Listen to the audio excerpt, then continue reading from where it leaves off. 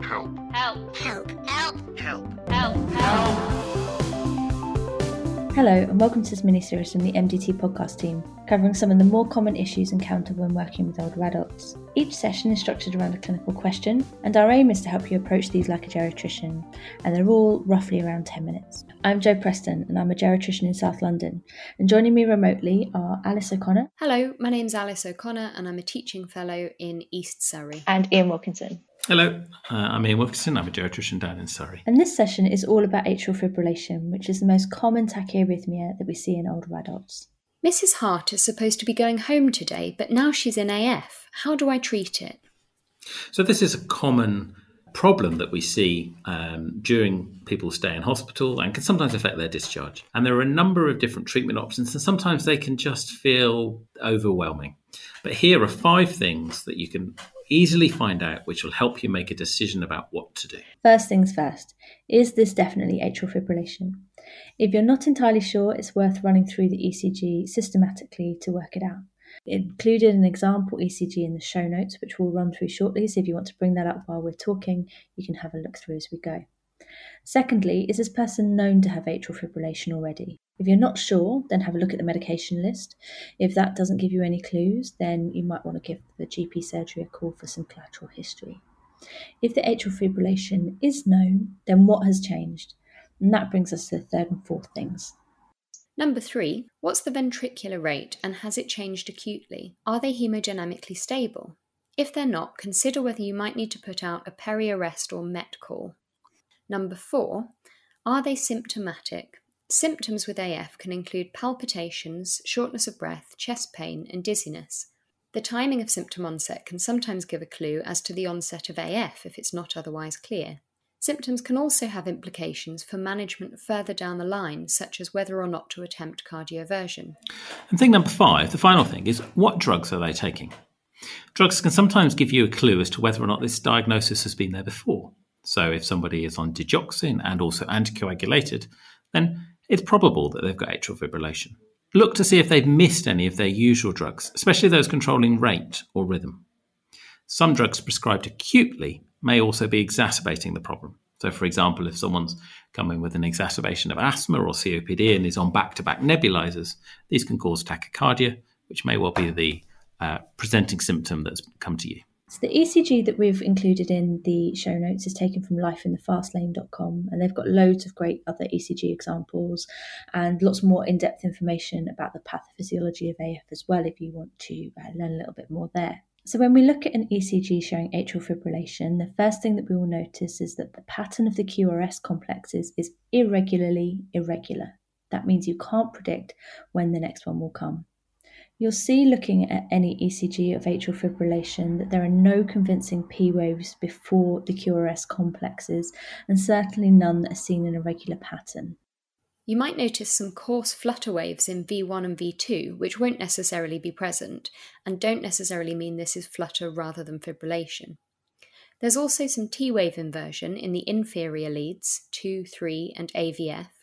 This could be old or new, but suggests some ischemic process such as a previous MI, a new non-STEMI, or perhaps rate-related ischemia. You might also pick up AF when taking someone's pulse. So if you're feeling someone's pulse and it's irregular and particularly irregularly irregular, and this has not been documented before, don't ignore it. It could be really quite significant. One way of approaching the examination of someone with atrial fibrillation is to start by assessing their fluid status, especially if their ventricular rate is high. If people are hypovolemic, then this may provoke their AF or might produce a physiologically required tachycardia, the same as someone would develop a tachycardia in sinus rhythm because they're dehydrated. Signs of that would include all the things you would expect in someone who's dry, so dry mouth, slow capillary refill, low skin turgor, reduced urine output, and postural drops in blood pressure. Now, this is really important because if they've got a fast ventricular rate, regardless of whether it's AF or sinus rhythm, because of dehydration, then you want to give fluids to try and bring that down the same way that you would in any other rhythm. If someone's fluid overloaded, then that might indicate that they've been in AF for quite a long time, and that's led to some impaired functioning of the left ventricle. Signs of this would include peripheral edema, a raised JVP, shortness of breath, or wheeze due to pulmonary congestion. And in the chest, you might hear crepitations, or you might find signs of a pleural effusion. Now, this can be a chicken and egg situation. It may be that they've got some ischemic heart disease, and that's what's precipitated both of these conditions, but it gives you some clues as to the overall function of this person's heart. If someone is euvolemic or they're hypervolemic with fast atrial fibrillation, then you'll probably want to give them some medications to try and bring that heart rate down, to improve their left ventricular function or to prevent it from getting worse. Next, have a think about abnormal things that shouldn't be there, such as pathogens and clots. Pulmonary embolism may cause acute onset AF by causing atrial distension due to pulmonary hypertension. Ask about chest pain and breathlessness, and look for signs of DVT. PE is worth considering in anyone with low SATs and a clear chest. Infection can also trigger AF, even in those who aren't septic. Remember to look for the more hidden sources of infection, like pressure sores and swollen joints.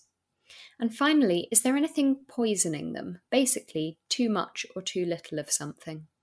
Aside from checking their bloods, you may pick up on signs of thyrotoxicosis, such as tremor, exertional breathlessness, edema, hypertension and lid lag, or alcohol withdrawal, so sweating, tremors, hallucinations, anxiety, etc.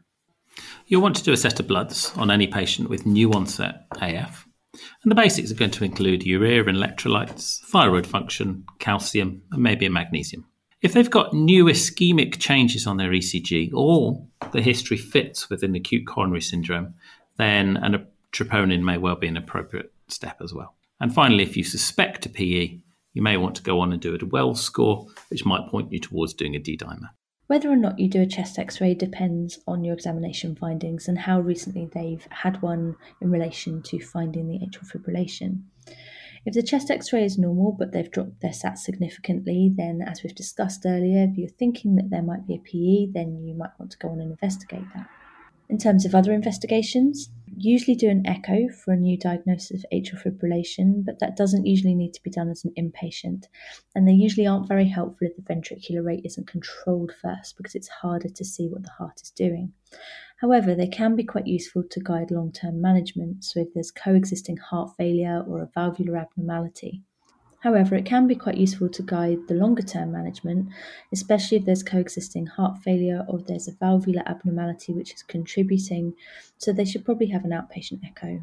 A 24-hour ECG or a 24-hour tape is not usually necessary in the context of atrial fibrillation in terms of diagnosis, because once you've seen it, you've seen it.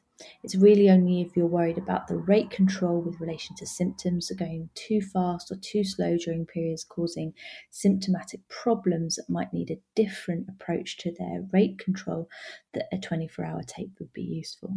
The management of AF can be roughly divided into rate control, anticoagulation, and rhythm control. Rhythm control is a bit beyond the scope of this session and not something you'd be expected to make decisions about without senior or specialist input.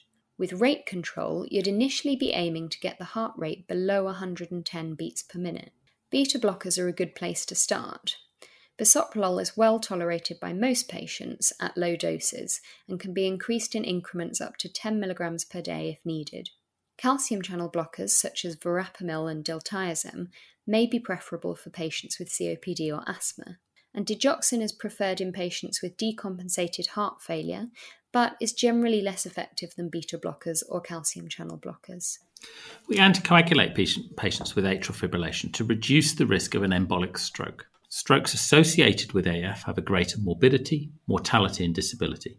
And this is to do with the tendency for large atrial clots to break off and block the middle cerebral artery, causing a large stroke. Stroke risk should therefore be calculated, and we use the CHADS-VASc score to do this. Most of the apps that calculate the score will then help you interpret it and to tell you whether or not anticoagulation is recommended. The has-bled score can be used to work out somebody's bleeding risk and can highlight possible modifications to reduce that. But it hasn't been designed to be used in conjunction with the CHADS-VASc score per se, but there are a number of articles that compare the two of them and show that you can use them together. But the important point really is it's going to give you a percentage risk for anticoagulating and for not anticoagulating, and a percentage risk for bleeding. And you can then have a discussion with your patient and come up with a shared decision-making plan. So antiplatelet drugs have no role in the management of atrial fibrillation, and they should usually be stopped when starting anticoagulants unless there's a really specific indication from cardiology or the stroke team, for example, that they need to be on both for a specific reason. The first-line anticoagulant these days is usually a DOAC, so something like apixaban or rivaroxaban, and the drug of choice usually varies between trusts, so check your local guidelines before starting. Before starting on a DOAC, you'll want to check their renal function, and as we've talked about before, using a creatinine clearance for older adults rather than EGFR, which is usually more accurate. You will find people who are still on warfarin for atrial fibrillation, and for some people this might be the right choice. Look back at their INR over the last few months and see whether it's been well controlled. If it hasn't, then it might be worth thinking about switching to a DOAC. It's worth looking back at their past medical history as well to see whether they're on warfarin for a very specific indication. So, for example, a metallic valve, in which case they should stay on warfarin, but to decide whether actually now might be the right time to switch them to a DOAC.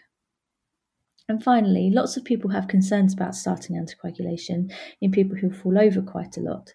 Now, the evidence out there isn't all that robust, but there is quite a lot of evidence that someone needs to be falling over a lot, so sort of 200-300 times a year, before the risk of anticoagulation and bleeding outweighs the benefits that we see in stroke risk reduction.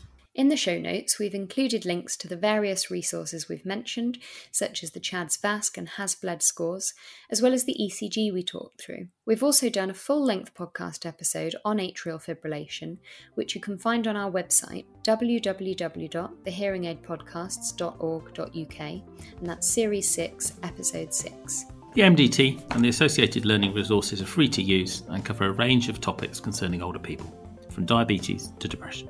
You can check out the rest of this mini-series for more bite-sized learning, and we hope that this episode of Help has been a help.